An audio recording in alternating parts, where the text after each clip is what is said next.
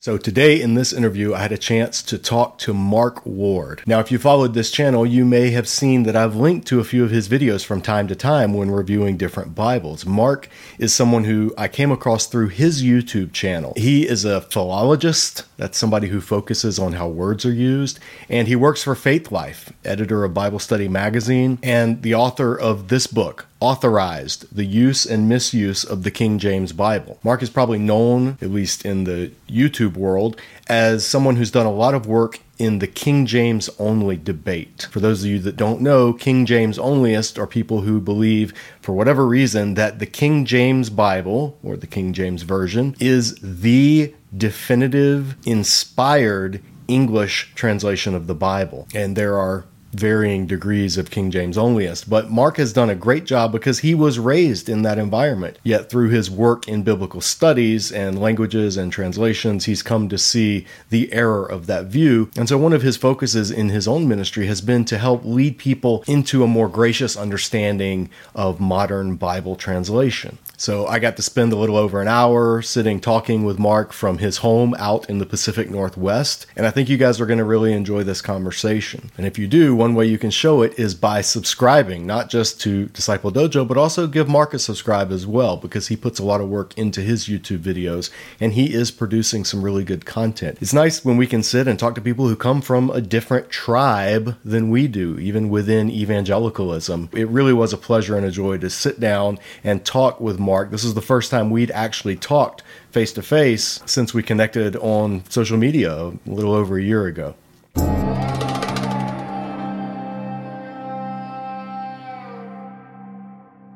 So I am talking today to Mark Ward, and he is the author of Authorized: The Use and Misuse of the King James Bible. If you are familiar with YouTube Bible teaching review content, you may know Mark from his own YouTube channel, which I've enjoyed. I've linked to him in a few of our videos before. He is a fellow Bible geek. I say that lovingly. He is a fellow redhead. I say that admirably. And he's on the West Coast. He's out on the other side of the country. So we were able to connect through our wonderful technology here. And I wanted to introduce Disciple Dojo viewers to Mark, and we're going to talk to him about some stuff that I think is pretty fascinating. So Mark, welcome. It's great to have you in the dojo. It's great to be here. I really enjoyed kind of getting to know you over the last probably year or so. And I really appreciate the shout outs that you give me sometimes. Links to my videos. Your videos are, I want to talk to you a little bit about some of your videos in a minute because one, just I want to learn some things from somebody who does it. But when I was setting up, when we transitioned, Disciple Dojo used to be primarily a weekly teaching ministry. We did a live Bible study. There was a restaurant, a Ruth's Chris Steakhouse, that was owned by a friend of mine, and he would provide a buffet lunch every Tuesday and say, invite whoever you want and do a Bible study. He just wanted to reach business people in the community. So we did that for about 5 years until COVID. COVID shut it down. So at that point, we had to transition to YouTube and really focusing on YouTube. So we had to invest in, studio lighting and cameras and all that kind of stuff. Your channel, there were a couple of people whose channels I looked at, but your channel was one that caught my eye in terms of not just the technical stuff. Your lighting was good and the delivery was very good, but also you were doing content that resonated with me and with the people that follow Disciple Dojo, because it had a lot to do with kind of the behind the scenes stuff in Bible translation. And that's one of the reasons that I wanted to talk to you. So I know who you are. Some of our viewers know who you are. But for those who don't, how would you introduce yourself to a group of people that were unfamiliar with your work? Primarily, how would you describe yourself? Christian, husband, father, writer, editor, presenter, and ultimate Frisbee player. Choral music enthusiast. I really love the Western classical choral tradition. And I have a soft spot for most good a cappella, like barbershop. I still enjoyed that. Those are the main adjectives. Yeah. That's a Renaissance man. Oh yeah, you stick barbershop in there, and I'm sophisticated. Yeah, I have I have some seminary training under my belt. I think that's probably relevant too. I spent a lot of years in seminary. I have been some kind of professional writer of Bible related stuff since I was 20. No, since I was 20. Okay. And I feel really privileged to have worked for numerous good institutions and to have written for them and to have a lot of good editors. And I really care about the stuff that you've just been talking about, behind the scenes Bible stuff. And I suppose my message for the last number of years while working for Faith Life, makers of Logos Bible software for the last 7 years now, has been study the Bible carefully, study the Bible according to faithful, careful, academically informed, but not overwhelmed methodology. Mm-hmm. And I've focused, as you mentioned my book Authorized, I focused a lot on the distrust that a lot of lay Christians have. And it's not just King James only Christians, but the distrust a lot of them have in our modern Bibles. And I've tried to urge people to see the value in reading multiple Bible translations. So in a nutshell, that's who I am. I should add one more thing. I care about the church. I love the church. And I've been an assistant pastor. I've been an outreach pastor. My church, where I was an assistant, actually voted to close toward the end of COVID. No big blow up or anything. It was just time, and COVID was one of the reasons. And so now I'm just starting again to be teaching the Spanish class and leadership Sunday school class at my new church where my wife and I are members, and I have 3 children. Did that get it all? I think that does it. You didn't give us your waist size and your social security number, but other than that, I think we've got everything. 225. No, wait. So you mentioned that you teach the Spanish class. Do you teach in Spanish?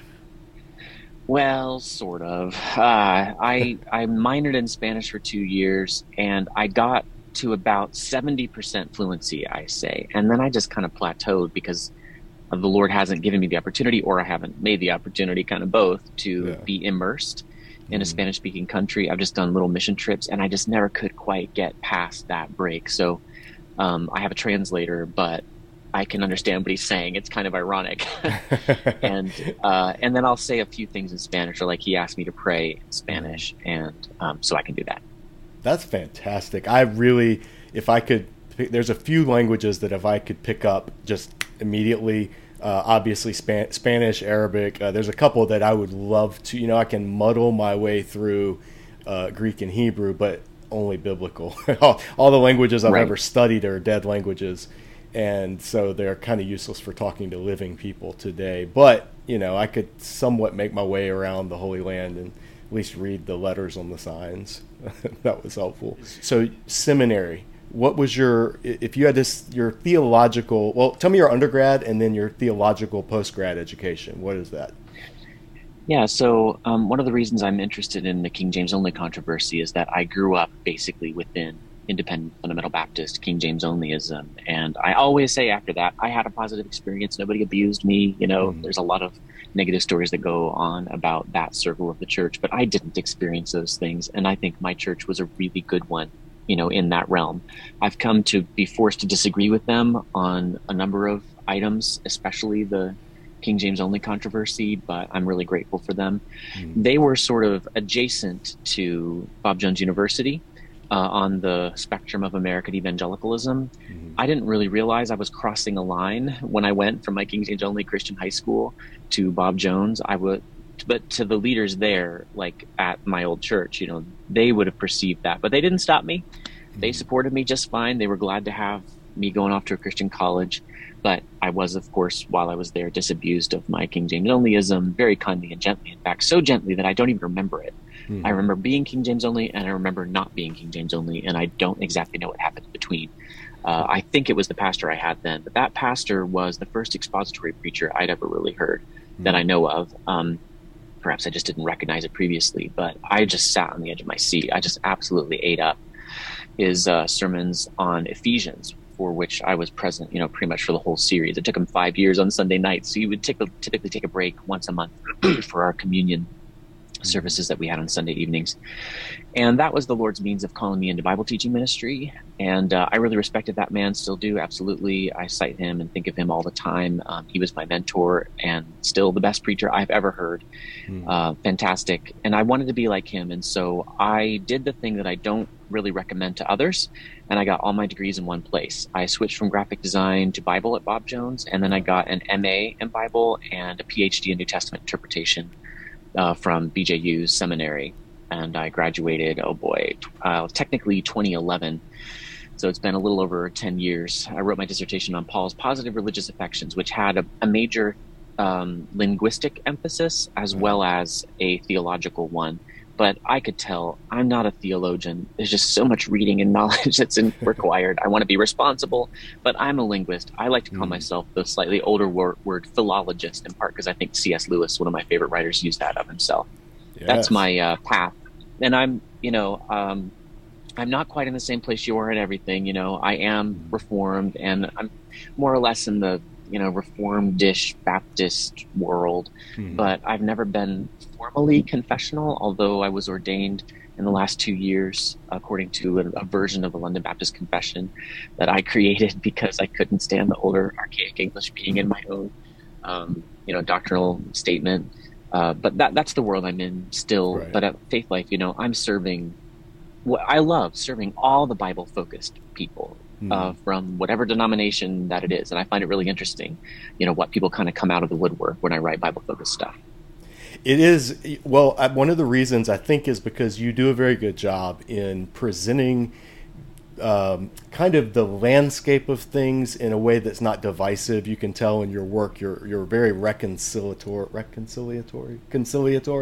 You're the linguist, yeah. You can correct me, but you do seek to build bridges rather than walls, which a lot of people who specialize in analyzing Bible translations or reviewing Bible translations or kind of popularizing different concepts don't always do a great job at that. But it's one of the things that I resonated with you because we fall on different sides of the the theological. I don't know your politics. We fall on different sides of the theological spectrum on a number of issues. I could pick up from your videos, but not in a way that is those things are the front and center.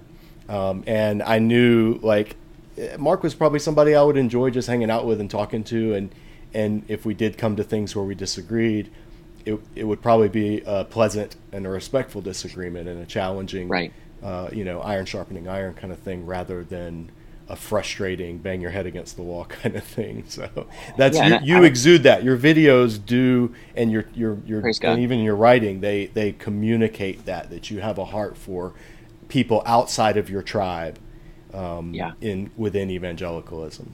Yeah, I kind of always want to say at this point that, in case anybody's thinking, wait a minute, Bob Jones University and, irenic ability to talk to others beyond your tribe, those don't go together.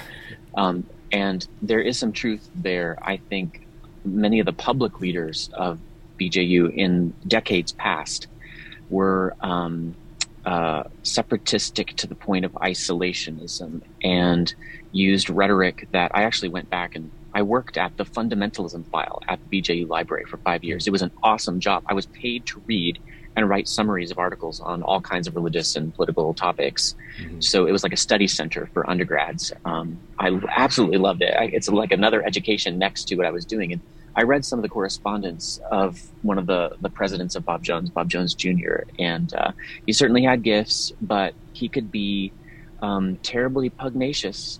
Mm-hmm. And I just wanted to say that is not really what I was taught there. That was sort of the public face. But my professors were, 98% of them really gracious people who loved the Lord. And because Bob Jones was multi-denominational from its very beginning, it was coming out of the fundamentalist modernist controversy. It had a healthy focus on the Bible.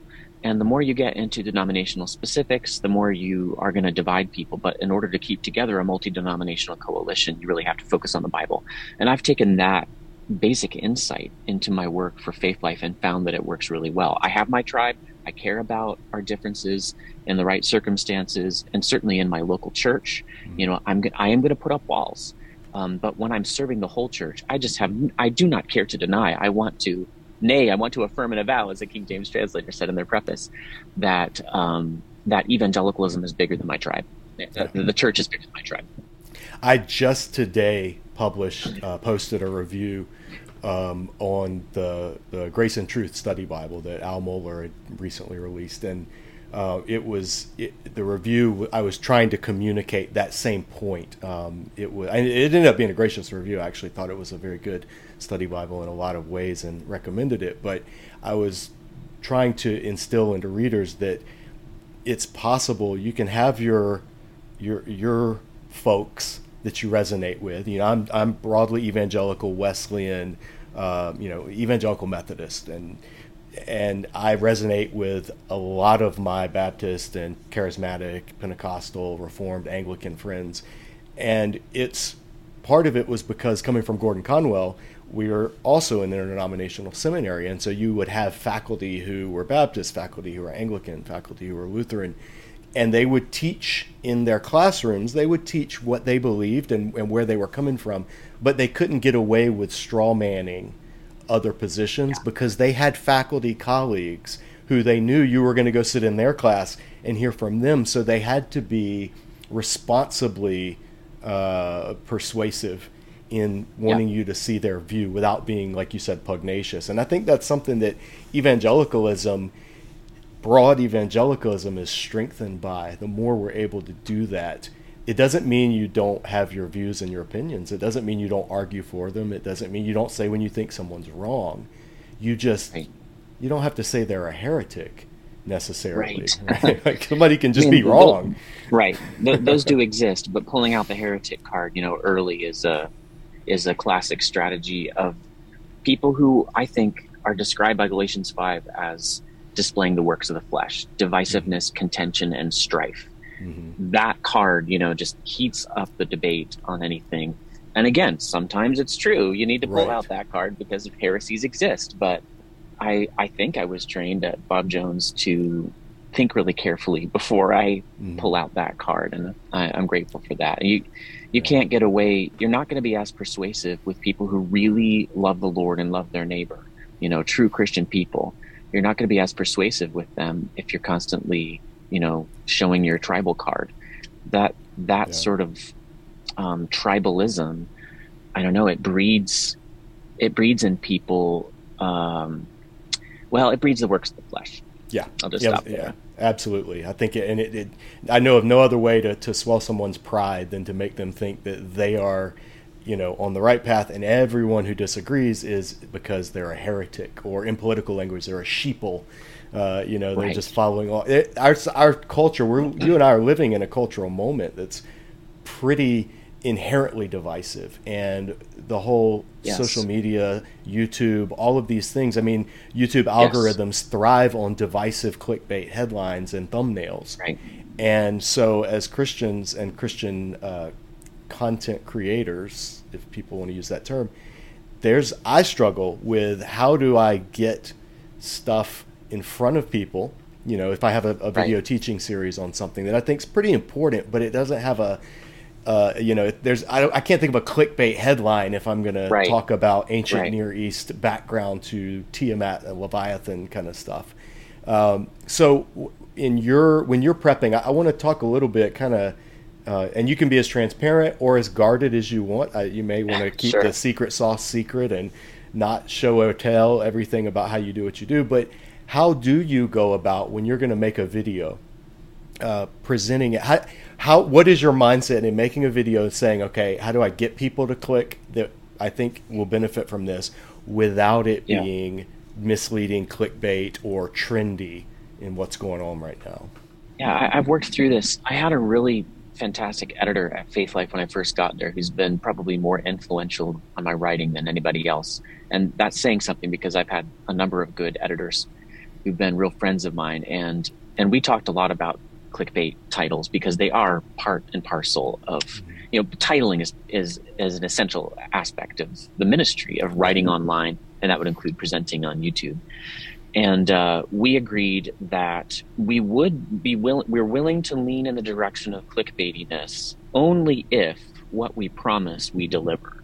So, countless times, among the times I've been tripped up by clickbait myself, frequently what's frustrating to me is that they promise some secret, you'll never expect this or that. And then it turns out to be only under the most generous definition could they be said to be telling the truth? Right. So I'm willing to use conflict and curiosity. I got those two C's from Ray Comfort. Somebody relayed this to me. I thought it was really helpful. I want to use those things to drive interest in my videos. But I've also always had a little bit of a contrarian streak when it comes to this. And I remember being a young blogger and noticing that other guys my age in the, Theo blog space were doing book giveaways and other things that are not wrong at all. I'm not saying that's bad, but I just felt like I want only my content to pull people in. I don't want to use marketing. And again, like, I work for a marketing department. Marketing is not wrong. I'm not saying anybody else has to do it my way, but I erect a little bit of a barrier to entry. And so I don't spend a whole lot of time on those titles. I do think I'm thinking conflict and curiosity, but sometimes my titles are really wordy. And I always love, over the centuries, titling has changed a lot. And I'm fascinated by back in the 19th century, I guess, or maybe it was the 18th, they would have a title, the greatest house in the country, comma, or, and then they have a subtitle rather than a colon like we do. And so sometimes I ape that, I'm just playing around, and I have private jokes that sometimes only I get. And that's probably not good YouTube titling practice. Don't do what I do, but that's what I'm thinking. That's my secret sauce. Well, the good thing is when somebody picks up on that, you immediately have a fan that's going to stick with you. Like when somebody catches a reference or a little thing, I have people that will notice things in the background on my shelf here, pop culture nerdy stuff, and they're like, I've never seen somebody teach the Bible with Big Trouble in Little China action figure behind him. What is this all about? So you can kind of catch. So when you drop something that's like insider knowledge, or somebody who would have to have read 18th century literature to pick up on it, I think, yes, it doesn't draw as many, you don't get the wide masses, but the ones you do, that they're going to appreciate it. And there's something rewarding about that. Yeah, which I would not do in church, right? Right. When I'm in church, I'm serving those people. But on YouTube, I feel like, okay, I just hate this terminology, but this is one place when it works. I can be myself, and people either like it or, most cases they don't. That's okay. One of the reasons I do that is I found I'm incredibly busy. I really don't have time for a YouTube channel. I don't know how I do it. I have to write in a fit of, like a manic fit almost to get it all done. I have to shoot and edit in a manic fit. So I don't have time really to be translating everything I do into something that's more accessible. I feel bad saying that because a big part of my message is that you got to be accessible for the plowboy. But I'm not a Bible translation. And I also feel like my audience is pastors and other Bible nerds. I'm really not mainly reaching out to the average person in the pew. And I'm not putting that person down or putting anybody down who reaches that person. I think it's a wonderful skill to have. I just interviewed Christiane Nabwile, the Beatty's wife, and she wrote a book called Literarily about the genres of scripture. And I feel like she did an excellent job just being approachable and accessible to the person in the pew. When I'm on my YouTube channel, that isn't really my focus.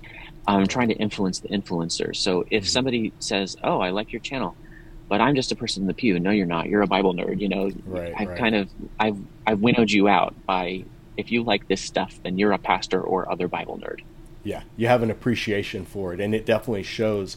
Do you, when you make a video, how do you start to finish? Do you write it out entirely as a script? Do you film? How much more do you film? Like, for instance, just background, when I do a Bible review, the review may end up being between, usually 20 minutes is about what I want to shoot for.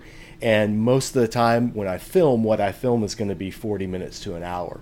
And I end up cutting that down significantly. But I don't write anything down beforehand. I've always been more off the cuff. Your videos, I don't notice very many cuts in them. And your precision, your word precision is very clear. So I'm wondering, do you write beforehand? Do you memorize what you write? Do you prompter? How does that work?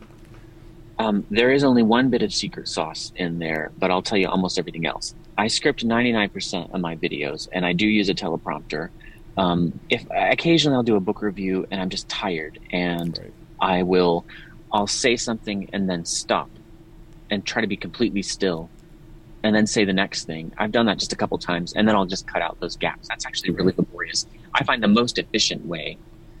So that's easier to do in at the moment, but it's harder later on when I'm editing. It takes much longer. So the most efficient way is I write it all out in that manic fit. I'm just all the time writing. I mean, writing all everywhere. And I have all my devices set up so I can just get right to writing. I love writing in Markdown.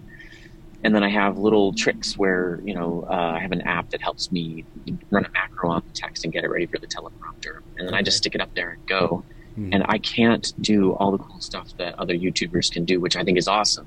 And they're great with, on location shooting, and they have somebody filming them on a, what they call those things, a gimbal. I have one of those, but none of my family wants to do it, and I don't want to make them. So it's usually a talking head.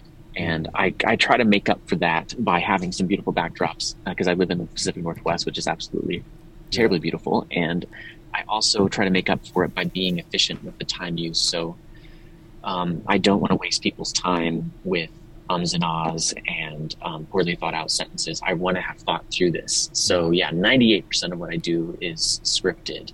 I feel most comfortable that way. It probably is also niche. I feel like some people probably get exhausted with the intensity of it all. Like, I'm going, and then I'm done. And I think for sure people go, whoa. But then a lot of people are like, wow, he's not wasting my time. So again, I'm winnowing my audience, and I just kind of have to do what comes naturally to me, or I can't get it done at all. Yeah. That makes complete sense. I can tell there's a lot of, I would say your videos have a lot of precision. When I watch them, that's what I'm taken by, is they're in a good way. There's precision. You're not wasting time, like you said. And do you edit them yourself, or do you have help with the editing, or? One of these days, if Patreon support gets to the right level, and I'm just blown away that I have any. I only recently started asking for support because I flew down to Dallas to do this series of podcasts that's just coming out, and the ticket was almost $700. So I was like, the labor is worthy of his hire. Don't muzzle the ox that treads out the corn. I've got to have support. Anyway, if support increased to the level where I could do it, I'd love to have, say, somebody in the Philippines or Mexico or something for whom, the wage I can afford is actually really great for them, and they can edit it. But no, I edit everything, and that's got to be part of the efficiency. I have to shoot in such a way that I can edit it pretty easily afterwards. I like editing in Final Cut Pro, and LumaFusion on my iPad Pro is actually how I did the first pretty much 2 years of videos. And it's an excellent app. It's very, very quick. That's what I do. Yeah. Well, part of that is just selfishness, as somebody who's over the past 2 years been really focusing on YouTube. I am always interested to hear other people's process, because it doesn't, everybody has their own way they do stuff and their own workflow.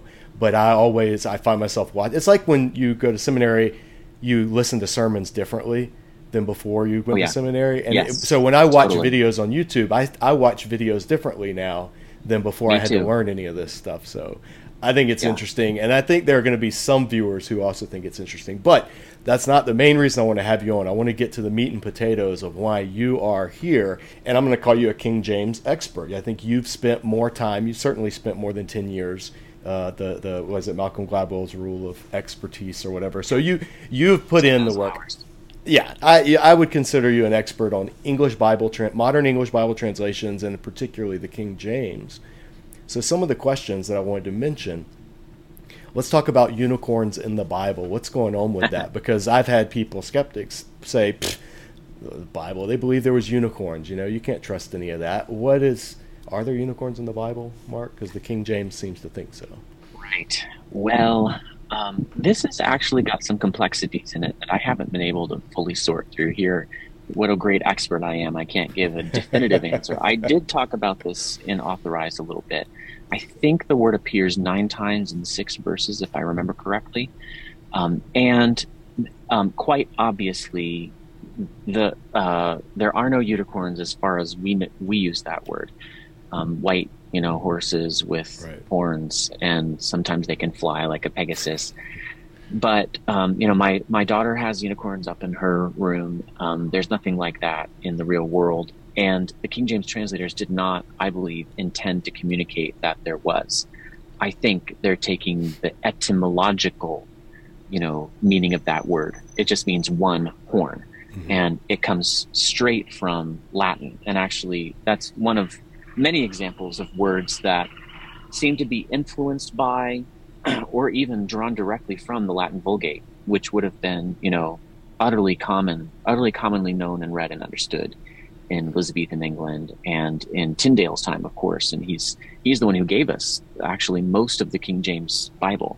It goes right back to Tyndale. Both Old and New Testaments are, above 70% and up in the 80th percentile for some of it, straight from Tyndale. So that is a false friend. That's the terminology I've added to this debate over the King James, because reading it today, you just have to have some sophistication to realize, okay, language changes over time. There's just no way they meant what we would understand by the word unicorn. But it sure does seem like it's saying that unicorns exist. So that's my answer. I don't think the King James translators did anything wrong. I do think in most of those cases, the modern translations go with wild ox, or I want to say it's possible that the King James translators were thinking rhinoceros, and in which case they would have been wrong, because I think the consensus now is it's wild ox. But the translators in the beginning of their preface, they acknowledge there are Hebrew words for obscure animals and, rocks and stuff that even the Jewish scholars of the time, they said, don't really know what these words mean. And they're just writing something down to write something. It's actually really witty what the King James preface says right there. And so they acknowledge there's some difficulty intended to the meaning of some of these Hebrew words. So that's why I give them a pass. Even if they were thinking rhinoceros, some of these words are difficult or obscure. Yeah, that's a great point. When people come across that, whether it's unicorn or other words in King James, they need to understand the concept. You just mentioned it, which is false friends.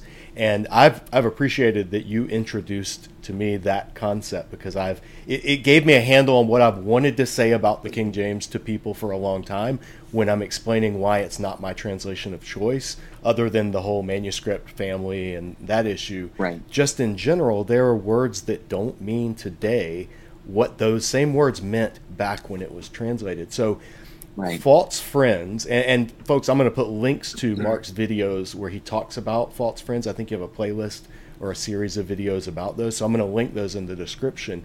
But what are some examples, just off the top of your head, maybe like 3 or 4 false friend examples you think illustrate the concept the clearest to somebody who's never heard that term and doesn't know what it's about? How long halt ye between two opinions? Elijah says that to the Israelites on Mount Carmel. And I've been there. I mean, it's a stirring story, a stirring spot. And he's saying, if you're going to follow the Lord, then follow the Lord. If you're going to follow Baal, then follow Baal. And when he says, how long halt ye? I just always took that as, how long are you going to stand stock still in between these two opinions? Go one way or the other. But actually, I was reading along in the ESV years ago. I was writing Bible curriculum for BJU Press. That was my job for 9 years. Really enjoyed doing that. Done some freelance work for them since then. And they have a really important ministry to Christian schools and homeschoolers. And so I was checking different translations because they serve a constituency that goes far beyond, just that part of the church. And so I had to make sure that my Bible textbooks made sense to people using the NIV, ESV, New American Standard, King James, New King James, New Living Translation. So I was checking that, as I was wont to do. This is already my briar patch at the time. I was like 30 or 32, I think. And I noticed that the ESV said, how long will you go limping between two opinions? And I thought, that's not right. Limping is not the same as halt, stop, halt, who goes there? So then I checked the Hebrew, and the Hebrew was clearly limp. And I thought, the King James translators weren't dummies. Surely they didn't get this wrong. And then I did some more searching. I searched for the word halt in the King James, and I saw in the New Testament, Jesus healed the halt and the blind. In other words, the lame, or the limping and the blind. And it just hit me, duh. I've been misunderstanding the King James translators all these years. Through no fault of their own, they couldn't know that halt would drop the sense of limp and come to mean only stop. And through no fault of my own, what responsibility should I have for keeping up with all of the intricate and obscure and random changes in the English language over the last 400 or 500 years. But nonetheless, I misunderstood. It's the fault of language change. That's a false friend. That's my paradigmatic example. Some of my other favorites, just super quickly. God commendeth his love toward us, and that while we were yet sinners, Christ died for us. I think the word commendeth was an obscure English word that brings out a little more beauty than the text actually has. It's actually a little more specific than the Greek word is, but it's like it was a word that used to have a sense not just for praising someone, but actually had this other sense of like putting a diamond on a black velvet cushion to put it on display, to showcase it. God, some people will die for a righteous man, but God showcased his love for us, and that while we were yet sinners, Christ died for us. There's another false friend. And then one of my very favorites, it's because it's so obscure, so random, and it was sent to me by a missionary to the foreign field who graduated from a King James only Bible college and was working with the King James only mission board, and ultimately had to leave the field in part because he no longer could support King James onlyism. Super gracious guy. He was listening carefully to what I was saying, and he came across "so that" in 1 Kings 8:25. And it's going to take me a second to find it, but in that verse, this is part of Solomon's high priestly prayer. And he says, "Lord God of Israel, keep with thy servant David, my father, that thou promised him, saying, there shall not fail thee a man in my sight to sit on the throne of Israel, so that thy children take heed to their way." And what that sounds to us like is, God's giving this promise. There's not going to be, you're not going to fail to have a man in your line, in David's line, to sit on the throne of Israel, in order that your children take heed to their way and walk before me as you did. But that doesn't make any sense if you really stop and think about it. It's got to mean something more like "if only." Sure enough, the Hebrew means "if only." And if you go squirreling away in the Oxford English Dictionary, like I do just about every day, I'm addicted to it, you will find, sure enough, "so that" used to sometimes mean "if only." Who's going to possibly know that? And why should I have to know that? I would never have known that if you had not just told me that right now. Yeah, so it's almost like if you use the King James as your only English translation, then you need the Oxford English Dictionary as your lexicon, because so many of the words, and you don't even know that's the thing about false friends that you point out, is sometimes, most of the time, you don't even know that the word means what you think it means, because you think you know what it means. You think it's a normal word that you're used to. Right. That insight from your videos, I think, was one of the most profound in the King James only debate, was because it was showing King James only people like to immediately, or in my experience, like to jump to things like manuscript variants and why you can trust this and why you can trust that. Right. And I think what you do in your book and in your videos is you kind of just sidestep that for the most part, and say, okay, granted, let's say that the Textus Receptus is the most accurate Greek manuscript. Just looking at the King James translation, there are some major problems that have nothing to do, like you said, they were no fault of the translators. And I just urge anybody among your listening audience who ever in God's providence needs to deal with a King James onlyist of any stripe, the more extreme or the less extreme, don't get into textual criticism with them. 9 times out of 9, both participants in the discussion don't actually read Greek. And how can you actually have a discussion? There is that 1 time out of 10 maybe where one person will know Greek and one person won't, and I'll let you guess which person in the conversation won't know Greek. But even then, it's just totally fruitless. But how can you argue about manuscripts written in a language that only one of you or neither of you can read? It's just foolishness. Proverbs talks about this, answering a matter before you hear it. There's a degree to which all of us just do have to trust some other people who've done work that we're never going to be able to get to do. We cannot validate every translation or textual decision made by others. I'm not saying be irresponsible. I'm not saying be a sheeple. Learn all you can, but recognize that in the end, there's going to be experts out there who themselves are trusting other experts on other things. So I'm a New Testament guy. There's plenty of Old Testament stuff. what's that? The Genesis 49 mention of Shiloh. What does that mean? Okay, well, I'm just going to probably go with the most responsible and respected evangelical, Old Testament scholars there. I'll try to learn the ins and outs as much as I can, but ultimately I'm still trusting them. Anyway, that's what's going on with textual criticism with the great, great majority of people. So instead of arguing about that, we should focus on what the Bible does. The Bible never tells us how to adjudicate among manuscript differences in the Greek New Testament or in the Hebrew Bible, but it does tell us edification requires intelligibility. I've said this so many times on my channel. 1 Corinthians 14, that's the argument we should be having. And I don't have to talk about textual criticism. Why should I? When there are other translations of the Masoretic text and Textus Receptus that use contemporary English and therefore don't have these archaisms. So let's talk about that. I'm trying to shift the debate in that direction, and praise God, I think I've seen some success in that. Yeah, well, it's bearing fruit for sure. And my rule of thumb is our course here at Disciple Dojo Bible for the rest of us, it's a hermeneutics course, but we never use the word hermeneutics because that scares people away. My rule of thumb, the more dogmatic someone is about a particular translation, the likely it is that they are not as well educated in text criticism or translation theory.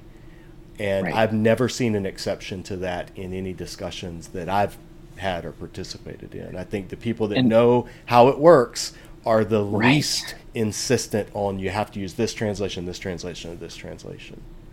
Yeah, absolutely. And we all ought to take a lesson from that, like we would if we were looking at some other field where there are experts, and the experts are the ones who are actually saying, we're not going to land on this question. This is one of the difficult questions, or there are legitimately, different answers there.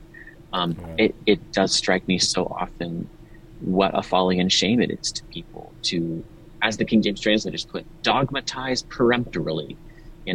Make a hard statement about something before they've actually examined it. And that's what Proverbs says is a folly and shame to people answering a matter before you hear it. Yeah, I'm totally with you. It's not just in theology. I mean, we see it in our culture. There's almost a pride in not doing what people say the experts, and it's this. There's a balance, like you talk about. You don't want to blindly follow what anybody who has the title expert says, because that's gullibility. That's marching to the slaughter, and yes, but you also can't go to the other end, which is what I call them the do your research crowd. On social media, where they'll post something just outlandish, and then when you disagree and point out why you disagree, they'll say, well, you just need to do your research. And they just mean you need to watch the YouTube videos they watched, or read the blog posts that they wrote.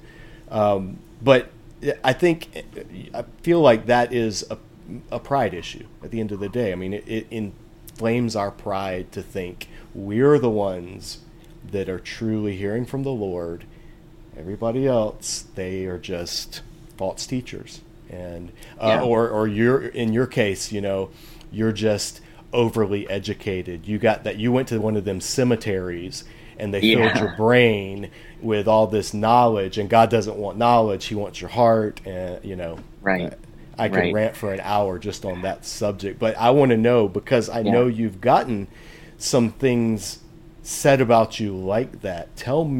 Share some of what you would consider the more colorful or creative hate mail that you've gotten in your career so far. Well, maybe can I preface that by saying it's really understandable that we've got this problem, not only because of human fallenness and pride. Yes, that is absolutely rife on social media. There is just no way that people who've never even looked at a Greek letter should be going on my channel and telling me I'm ignorant. That is, again, folly and shame to those people. It is sin. But in their defense, this is a very confusing world, and we are finite, not just fallen. And in this social media landscape with so many voices, not just flying back and forth, but screaming back and forth, and it's all happening so fast, I feel lost sometimes. When COVID hit, and we don't need to get into the truly divisive elements of that, but I had to make some decisions as an assistant pastor. And I found it very difficult to just wade through everything that I was being presented with. I instinctively just rejected the people who said experts are dumb and they're out to mislead you. I know that can't be right. But I did see there's an error on the other side of, a theater of, what do they call it? COVID theater. Yeah. Kind of like the TSA has had to become in our world. So it's just really hard. And textual criticism is very complicated. And it is difficult. I understand this, to accept inerrancy. The Bible is inspired and authoritative. And yet, there are some of these areas where we're not totally sure what the text says. I get why that is difficult. So I understand where people are coming from. But there is no excuse for sin, ultimately, for mine or anyone else's. And among the most colorful things, I can't even tell you. I literally can't and won't tell you the most colorful things that people have said because they're sexually dirty. And I think they're defiling even to repeat them. And I did one time have to take, I felt I had to. I felt I was obliged to do this, to take a pastor to his session. He was in a Presbyterian denomination because what he said was so sexually vile. I could not believe it. Yeah. And I thought, this is the one person I know of who's done this to me, who has, praise God, an authority structure over him, who would actually care about this sin of his. I'm saying people really have sinned, and it's not just the normal internet back and forth. Of course, the normal internet back and forth has a lot of sin in it too. But other things that people have said, somebody not only called me a weasel, but photoshopped in a very amateurish way a weasel onto my face. And so when I talked about that in a video, I used my Photoshop skills. I'm a designer on the side, and I did a much better job. I put a weasel on my body. And if you're going to make him a weasel, at least have some decent skills at it. Yeah. I'm a Jesuit to a secret Catholic because I have this sweater and a white collared shirt that to them, its thumbnail size looked like a clerical collar. That was one of the more colorful ones. I'm constantly being told that I'm a liar. And I think the more careful charge is that I'm disingenuous. And I've actually done some thinking about this because I think I know what they're saying. I think they see the critical text and the Textus Receptus as massively different. There's a great gulf fixed between the two. Like literally, one is from hell and one is from heaven. And when I say, let's not talk about that, let's talk about what to them are these comparatively minor, piddly things that anybody can look up in a dictionary. They never answer the false friends questions. How are people supposed to look up things they don't know? They don't realize they're misunderstanding. But I think, so when I say, let's not talk about text, I see why they think I'm being disingenuous. I actually understand that. But they don't listen long enough to, represent me accurately either. And I'm not a liar, and I'm not being disingenuous. I genuinely don't believe that the differences between the critical text and the Textus Receptus are massive. Certainly, it's not that one is corrupt and the other is holy. Either way, I would be willing to use the Textus Receptus, and I have done it many, many, many times in Bible teaching, writing, and preaching when I am asked to. So they're the ones who are saying there's a big difference. Those are some of the more colorful things that I've heard. There's all the usual stuff, people proclaiming that I'm out of my depth, or it's going to be totally obvious to the whole world now that, what Mark Ward is saying is foolish. But I wade through a lot of that stuff in order to get to the serious objections that sometimes do lie in the kernel. And it does get to me sometimes, but only your critics are going to notice some of your inconsistencies. Your fans just aren't going to notice them. So I wade through a lot of that stuff, and I do get some good objections. And if only they would stop calling me a liar and stop going right for ad hominem, they might actually get a fun conversation with me. It's too bad. Yeah. That's it. It's a tricky thing because the rule of the internet is don't read the comment section, to keep your sanity. Yeah. And totally, I get that. But at the same time, like you said, sometimes even from the most obnoxious people, you still there is a point they're making that someone who's not as obnoxious as them would have made a million times better and would have forced Right. you to deal with. And so I'm Exactly. always I mean, I'm not anybody enough to have a massive number of like troll armies after me or anything. Nobody's Yeah. boycotting Disciple Dojo because nobody even knows what we do. But I still try to read through comments, even when they're negative, even when they're unfair, even when they're uncharitable, because you can learn from it. You can learn from your Right. critics. You Right. just have to have a thick skin, I think, and also Yeah. realize the nature of anonymous commenting lends itself to Right. people Abuse. being terrible. Just Yeah. people are terrible. The doctrine of And- depravity is easily proved by any comment Right. section on social media. Right. You have to love your neighbor as yourself, or you're never going to get through it. And some days I don't. I get angry and I sin. Occasionally, I have cursed people under my breath. The first moment they insult me, I'm being super honest with you here, and my opponents can do with this what they like. By God's grace, I repent right after that, and I never write the comment while I'm feeling. I never reply while I'm feeling like that. When people go right for personal insult, it has an effect. That's Yeah. what they're going for, I guess. But I knew this was going to happen going into it. I had watched the way King James onlyists respond to people like me for going on decades before I ever started it. And so I very self-consciously chose this ministry, felt called to it. Also, I constantly think these are sheep caught in a trap. And when I reach down to them to free them, they're going to nip at my arms. And I've had a number of folks tell me, when I first encountered you, I hated you. But for some reason, I kept listening. Yeah. And now I see what you were doing, and I'm sorry for that comment. And that's wonderful. That makes Yeah, it when all you worth get it. that, that vindication, it's huge, because there are so many times where, if you're like what you just said is a very good point, and I think people watching this should pay attention. There are some issues, if you're going to speak on them, you need to know in advance the type of Right. antagonism you're going to receive, so that when it Right. does happen, it doesn't surprise you, and it dampens, it doesn't erase, but it dampens that natural defensiveness that we might feel if it Absolutely. were any other topic. Yeah. You were talking to members of your ministry board. I don't know how formal that is. I'd love to hear. Actually, that's one of my questions for you. You've been doing that sort of thing, longer than I have, because you were doing those Bible studies. But I have an informal ministry board and people who support me, both literally with money and on Patreon, and they pray for me. And especially one, I won't use his name just in case, but he constantly is messaging me. I won't say constantly, regularly, which is better than constantly, saying, I'm praying for you. How's it going?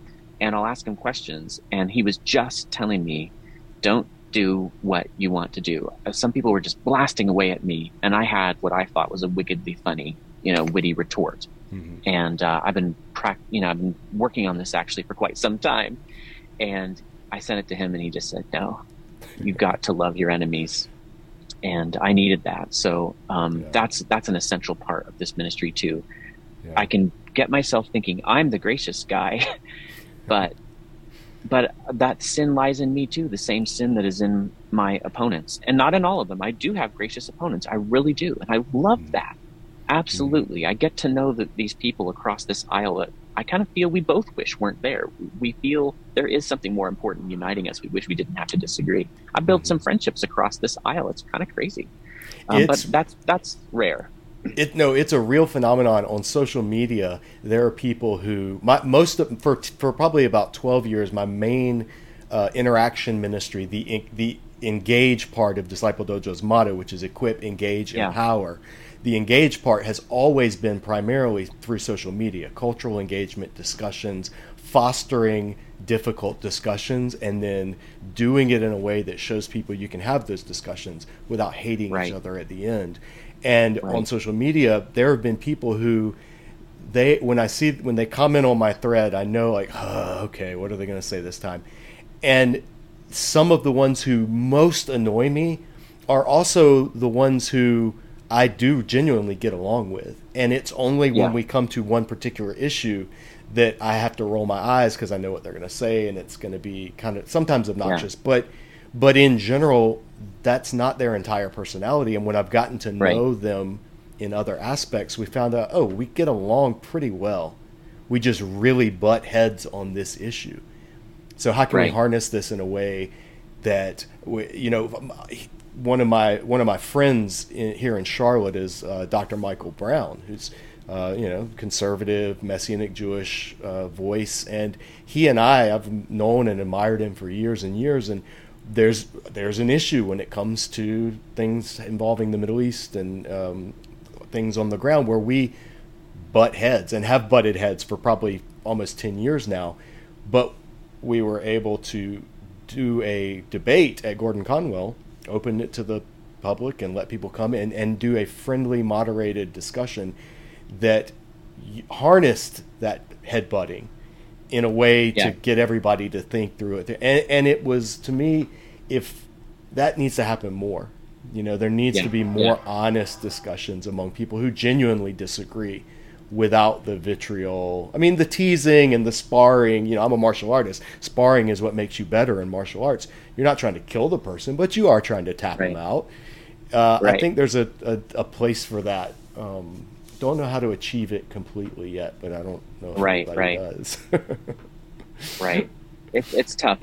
I've done a lot of thinking about internet debate because of all this, and one of these years I feel like I want to write a big article just describing the phenomena that seems to attend nearly all internet debates. So maybe it'll help some of us get past some of those phenomena. I tell you, and you're in publishing, or at least have a lot of, you're in that world. There is a need for a Christian online ethic, a Christian social media ethics textbook or book or symposium or something, because we're in a time, I think that the technological change just from when you and we're about the same. I just turned 44. How old are you?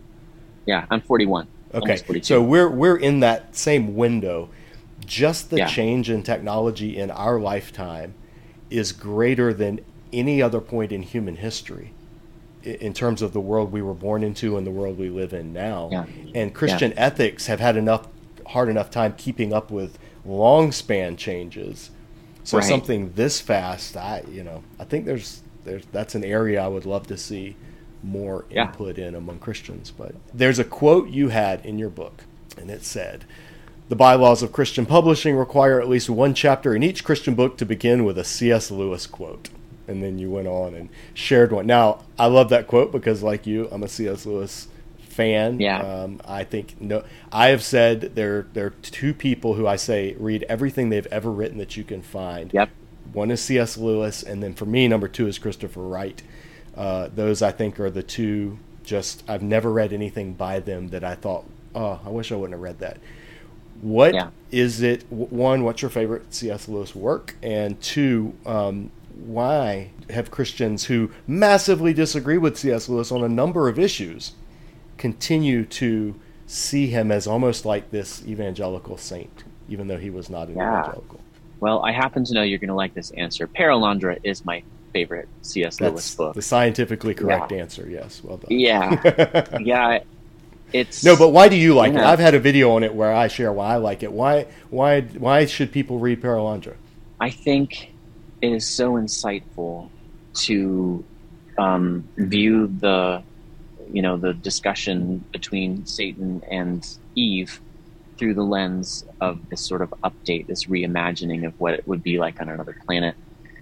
And even just recently, so I think one of the measures of a good book is that you think of it often, right? It influences you. And I was just thinking about Perelandra the other day when there is a progressive individual within an evangelical-ish denomination who was making an argument, sort of one of those trajectory arguments that, that God doesn't actually mean for some of the ethics of the New Testament that are on the page to remain because and be applicable today. He's actually hoping that we will, move beyond those. And he brought out, for example, some people are going to know who I'm talking about now. I don't really want to bring up the particulars, but he was talking about how Mary said to Jesus, they're lacking wine in John 2, the wedding at Cana. And And Jesus says, what do I have to do with you, woman? Which is one of those hard sayings of Jesus, sort of like Aslan, actually, where you're kind of wondering, okay, why did he respond so apparently harshly?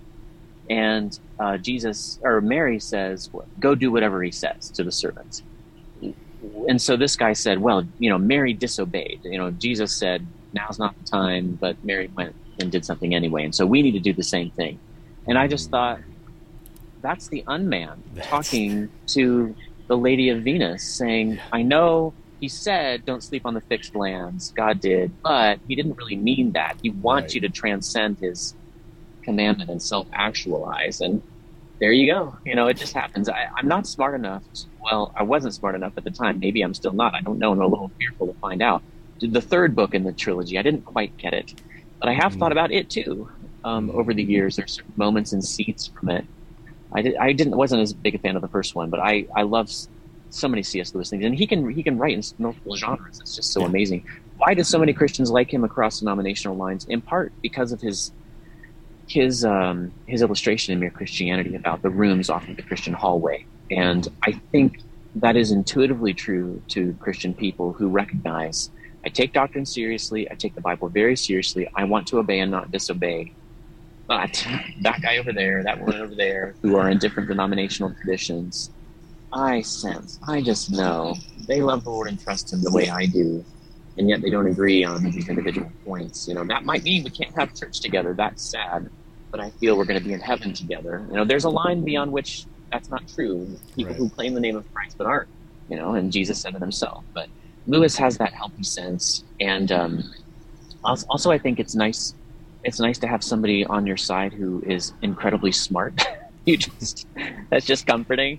Yeah. Lewis is obviously just off the charts intelligent, amazing memory. And then what does he do? He brings insights over and over and over again. And how can you not thank somebody who does that for you? That's my answer to your question.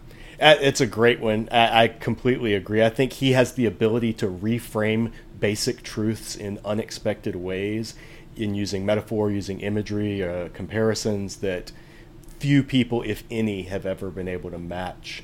And you talk about the voice of the unman. I mean, Mark, I'm an evangelical United Methodist. For 40 years, we have been bombarded with the voice of the unman.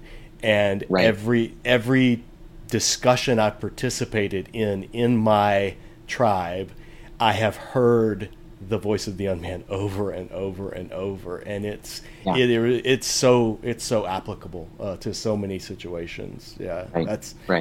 Could not agree more. Well, let me ask you this about the King James. A couple of questions real quick. Is there only one King James, or were there multiple versions? Did it drop down from heaven on a golden pillow, or just in a nutshell, is the whole idea that the King James Bible is the English Bible that the Holy Spirit gave, does that stand up to history, yes or no? No, and go to kjbhistory.com, run by my excellent, respected friend, Tim Berg, who's also part of my Textual Confidence Collective, whose series of 7 podcasts is, as of this recording, we've put out 2 of them.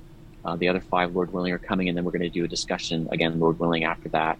I've watched the first one. They are very good. I'm going to put a link to those in the description as well. The first one was great. He's the expert on the history. I'm still more the philologist. But yeah, what I know of the history marks this out as something rather different from that. I mean, simply put, the King James only world in all of its varieties, some of which aren't quite King James only, and we try to be careful about how we describe the groups. But they have these overtones that are similar. They do tend to talk about the text in an absolutist way, and the less responsible, more extreme ones talk about the King James itself as being perfect. But one of my friends across the aisle there, his name is Brian Ross, I just find him to be honest and humble.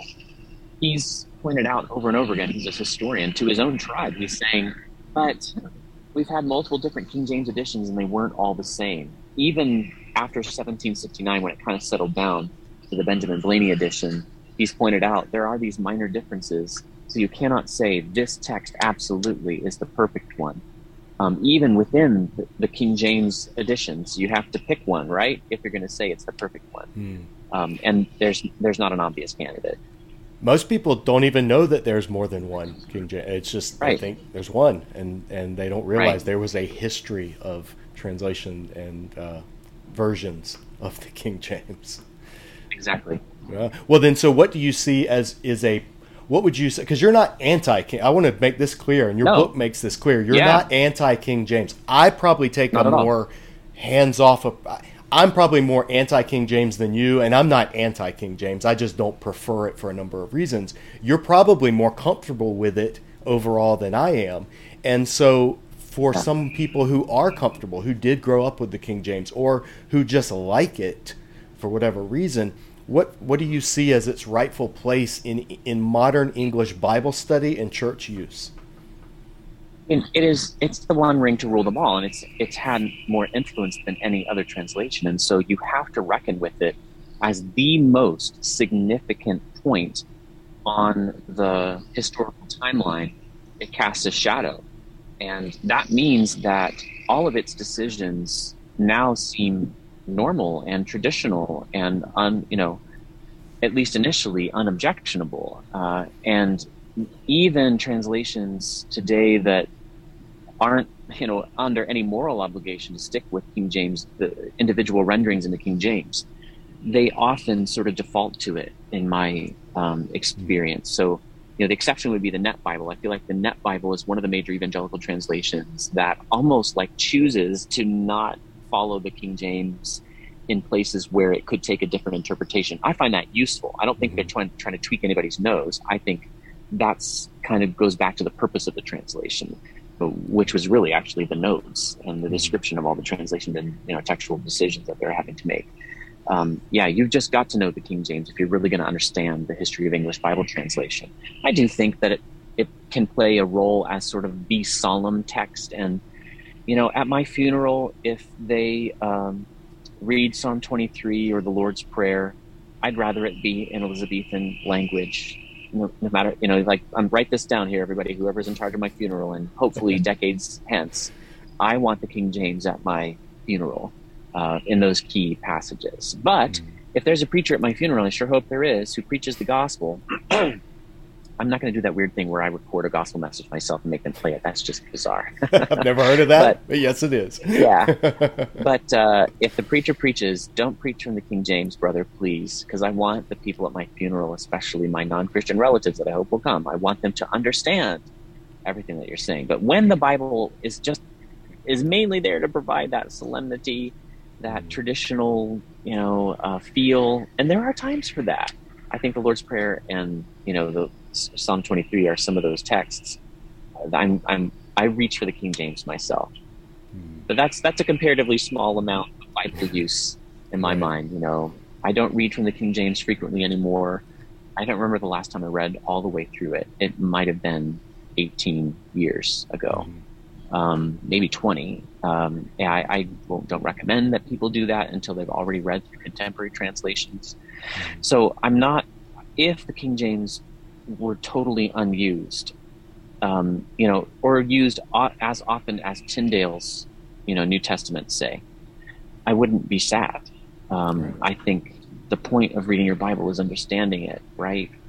But while we still have it around, and I think there's value in reading it and knowing that tradition. Like you said, it has formed Bible translation, for better or for worse, and every translation that comes after it. That's why I use it in my study. I always will compare, how did the King James say this? Because that's going to tell me how the later translations down the road were their default approach to it usually. And you say for better or for worse. I think it is mostly for better. Like the vast majority of it is for better. And nobody in the King James only world seems to register that I say this. I don't know if they just disbelieve me, but I think the King James tradition has proven its utility, its value, and that's why I sort of default to the ESV if I'm asked to, and I'm not really asked to. I guess for the Bible Study magazine that I edit, I never mentioned that I edit Bible Study magazine. We use the ESV now. I finally just standardized it to make it easier for myself. And why did I pick that one? Because I think it probably is the closest to the King James as far as what the King James translators would produce today if they were alive today. mostly formal, but not slavishly so, cares about literary beauty. I think the ESV is a worthy heir to it. I am certainly not, as you know, trying to cast aspersions on the NIV or the CSB. Those have their place too. But if I have a gun to my head and push comes to shove, that's the ESV is what I reach for, because I want to honor the King James tradition. That makes sense, and especially given the area of evangelicalism from which you come and which you're primarily Right. involved in. Your two choices would be ESV or New Revised Standard Version, and it makes sense that you would lean that way. Your recent video, by the way, on the updated edition of the NRSV, I shared it on social media because I completely agreed with it, and maybe that in the future we can talk more about that one, because Yeah. I'm interested to see how it's received. But on that note, because people always ask me this, so I'm sure they ask you. I recommend people if you don't know Greek or Hebrew, first of all, I think you should learn the basics of both of those languages. It's not super hard, but I know for some people that's just not possible. So if you only have access to English Bibles, which we all do now thanks to modern technology, pick 3 Bibles, one thought for thought, one word for word, and then one somewhere in the middle. What would your recommendation for those 3 be to just the average viewer of this that wants to kind of have a broad understanding of what they're reading? That's a really hard one. If I'm forced to choose 3, and that's kind of the thing, nobody is, right? Nobody has to choose just 3. But if that's the constraint I have, I'm going to have to say you could say 2 or 3 or 4. Just I have 3 that just kind of up because it makes sense. But then I always tell people, Sure. if you don't like this one, use this one. So I completely understand what you're saying. But just to give somebody a starting point. They want to buy a couple of study Bibles to have on the shelf. Yeah. In different translations. So off the top of your head, ESV would probably be would that be your middle approach, or would that be more to your formal equivalent? That would probably be the most formal. I'm not probably going to recommend the NASB to that person. If I get 3, I'm probably going to say ESV, NIV, and CSB. If the person is slightly more academic, I might replace either the CSB or the NIV with the Net Bible and send them to the notes. You did say study Bible. I just think it's really helpful to get to see the ingredients that the cooks put into the broth. I think it's faith building to see that, and I think it really helps develop your understanding if you look over and over again at the options available to translators, as much as can be conveyed to you in English. So that anything that's the major modern evangelical English Bible translations, I'm comfortable recommending. Those are the ones I know well, and the ones that I trust, the ones where I know and trust numbers of the translators, because I've read their commentaries and books. And I will link in the description to it, but your quick thoughts on the Passion Translation. Yeah. Enough said. Well, I should say more. John MacArthur got in big trouble when he gave a really short answer to what should have been a complex question, and I don't want to do that either. I was very careful to point out the good in it when I did 2 videos, and I'm planning to do another one. There's tons of truth in it, and if that's all you had on a desert island, I think you could come to know the Lord and love Him and understand Him pretty well. But it also is based on some frankly wacky, extreme charismatic views of what translation is and what the originals are. The Hebrew homonymy thing, it's just like one of those ideas where he says that these words can have multiple different meanings, and God had given him, Brian Simmons, the translator, the secret key. Mike Winger, of course, has done the best on this. And he hired Daryl Bach and Trumper Longman and Vijay Gupta and others to help. But it's just so wacky. It's like I hardly even know where to start with this. But it makes scripture into a wax nose, and I'm really alarmed by that. So I don't recommend the Passion Translation. I want them to go watch the Passion Translation video that you did, just so they can hear you say, "That's the 4th dumbest thing I've heard today." I laughed out loud at that line. I don't know if it was written or off the cuff, but it literally made me laugh out loud when I saw it. Okay. So I was like, that alone knows I know I'm gonna like this guy. Just from that line Okay. alone. You want to talk nerdy? You want to know where that joke comes from? No, It comes from. Okay, you're gonna know. I have to tell you. There's a comedy barbershop quartet called Fred, and they won the competition, the international competition, years and years ago. But they lost it, or got second or third or fifth or fourth, multiple times leading up to finally winning it. And they sang this song, this parody song, instead of "Who'll take my place" or "Who'll take your place when you're gone," something like that. I can't remember what the original song is, but it was "Who'll take fourth place when I'm gone." So I'm sorry, that's what was going through my head when I told that joke. Yeah, but you spun it and made it your own. And I did. Well done. Did you see? You went to Bob Jones, so I would assume maybe the answer is not. But did you ever see the Simpsons episode where Homer joined the barbershop quartet? Of course I did. Yes, my devotion to barbershop means I push past those barriers. I did watch The Simpsons in high school before I went to Bob Jones. It is it's too crass for me now. I can't take it. But there's these couple episodes that I've actually showed my kids, and I think that was one of them. The one where there's just a couple, and then there's these satirical moments that are just so gold. I think about them all the time. My dad, who is also a pastor, the one show that we actually both watched and enjoyed together was The Simpsons when I was in about that age, the golden years when it was really at the cusp. But did you ever read The Gospel According to The Simpsons? I've seen it, yeah. Yeah, it was interesting to hear, because he's not a Christian. It was a Jewish writer looking at the gospel elements. Yeah. That is far afield from the subject, so we will not talk more Simpsons. But I know you've got to run, and so we will wrap it up. It's a shame that this hasn't happened before, so it's really been nice to get to know you a little bit. Yeah, well, I appreciate it, and I'm going to continue pointing folks to your material. I think it's really good, and I think, like I said, having connections with people outside of our tribes and with people who we don't have to agree on everything, and we can still learn so much from each other. And I really do appreciate that about you. Where's the best way? Well, one, where do you want people to go to see your work? And then two, what is the preferred way if somebody wanted to reach you, if they had a question about the King James Bible or anything like that? My YouTube channel is the place to go, and that's where I'm putting most of my energies now as far as outside my work. And to contact me, I do have a blog with a contact form. It's by faithweunderstand.com, and you can find my contact form there. And I get questions just about, all the time, every week at least, sometimes every day. I try to answer everything that comes in. Yeah, I'm happy to hear questions about the King James from folks.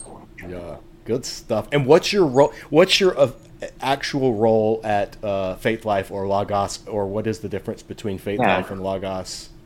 I've reviewed Logos, company, but go ahead. Yeah, Faith Life is the parent company. Logos or Logos, either one is fine. Oh, I was going to ask you which pronunciation is the correct one, the Erasmus or You'll understand this then. We use Logos with people who've learned Greek in America because they've most likely learned the Erasmus pronunciation, Logos. But people who haven't taken Greek will think it's Lagas, so we say Logos to make it clear it's two O's.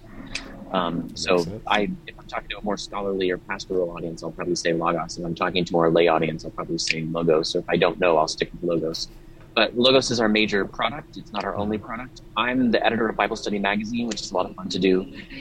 And that comes out every 2 months. And the point is to kind of win people to the kind of Bible study that Logos facilitates, which I would call evangelical, faithful, but academically responsible Bible study. And so I just get to kind of nerd out on that stuff as a writer and editor, soliciting articles. That's my main job. Did you have any role in the Faith Life Study Bible? No, that was before my time. Okay. That was before I even came to the company, but I worked with a bunch of people at Lexham Press. For several years, I worked at Lexham Press, and I still consult with them some. A bunch of them are still there that did that study Bible. And is Lexham under Faith Life? Yes. Okay. I am not always sure of the relationships between all the publishing entities when I review Bibles. Because I just mainly focus on the theological content. And so people will ask me questions sometimes, and that's one of those questions is Faith Life, Logos, Lexham, what is the relationship? And I've never been. Yeah, that's partly our fault. And Lexham is getting something more of an independent reputation. I would say more than something. It used to be a grab bag of stuff that we at Logos produced, but now they do actual serious books, including Authorize the Use and Misuse of King James Bible, which is another way that people can kind of connect with my work. Yes, run, don't walk. Go get it. Pick up your copy today. It's short and it has jokes. It is very readable and very and it was an entertaining read. It's not. I didn't know going into it because I have the Kindle, so I can't really see the size or thickness or anything. So I knew it was going to be interesting. I didn't know what I was going to get when I started reading it, and I read it very quickly because it is a very engaging read. So folks, check it out. I'm going to put a link in the bio to that and to a number of the other things that we've mentioned here in this video. Mark, thank you so much. Enjoy the rest of your beautiful day out there in Seattle area. About an hour north of Seattle. Okay. Up there in God's other country. God's country is the South, as we all know, but his other country is Pacific Northwest. So enjoy the time up there. Thank you. God bless you, brother. All right. Thank you so much. I appreciate your time. Thanks again to Mark for sitting down and taking time to talk with us. If you haven't already, get a copy of his book, Authorized. It's available as I have on Kindle or in print. And it's a great book on the history and the usage and the misusage of the King James Bible. Very readable, suitable for a lay audience. You don't have to be Bible nerds like he and I. I really do recommend this book. It was really enjoyable. Thanks for watching. We'll see you back here for more interviews with names you should know out there in the world of biblical scholarship. Take care.